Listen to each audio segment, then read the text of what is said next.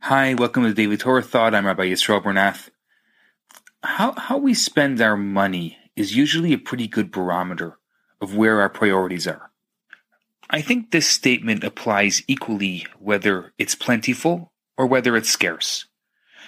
You see, after the birth of Isaac in this week's Torah portion, his half-brother Ishmael behaves not so great towards him, and Sarah finds it necessary to ask Abraham to banish Ishmael from the family home. Together with his mother Hagar, they went to wander in the desert, and they ran out of water.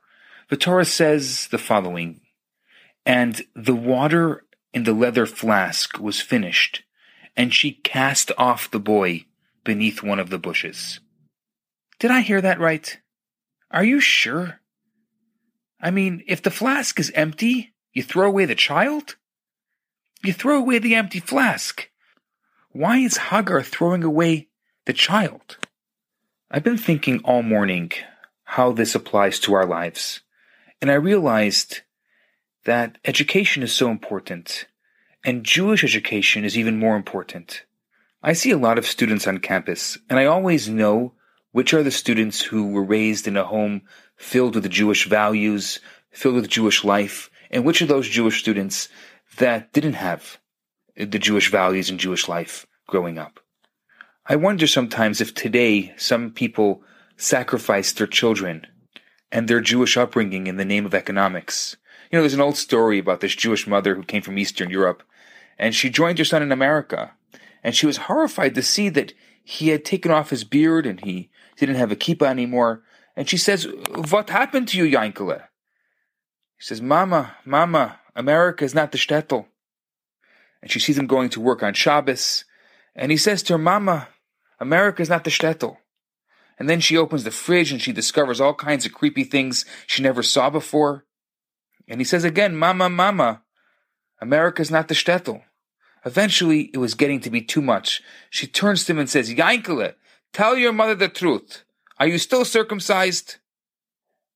I really think that Jewish values gives our children a backbone. It gives our children an understanding of who they are and where they come from. Kids need stability. They need an environment that's healthy. They need a healthy value system. And I really believe that being raised with the proper Jewish values is going to help them thrive. So, my thought today is, just because the bottle may be empty, don't throw away the child. That's your Daily Torah Thought. I'm Rabbi Yisrael Bernath. Have a fantastic day.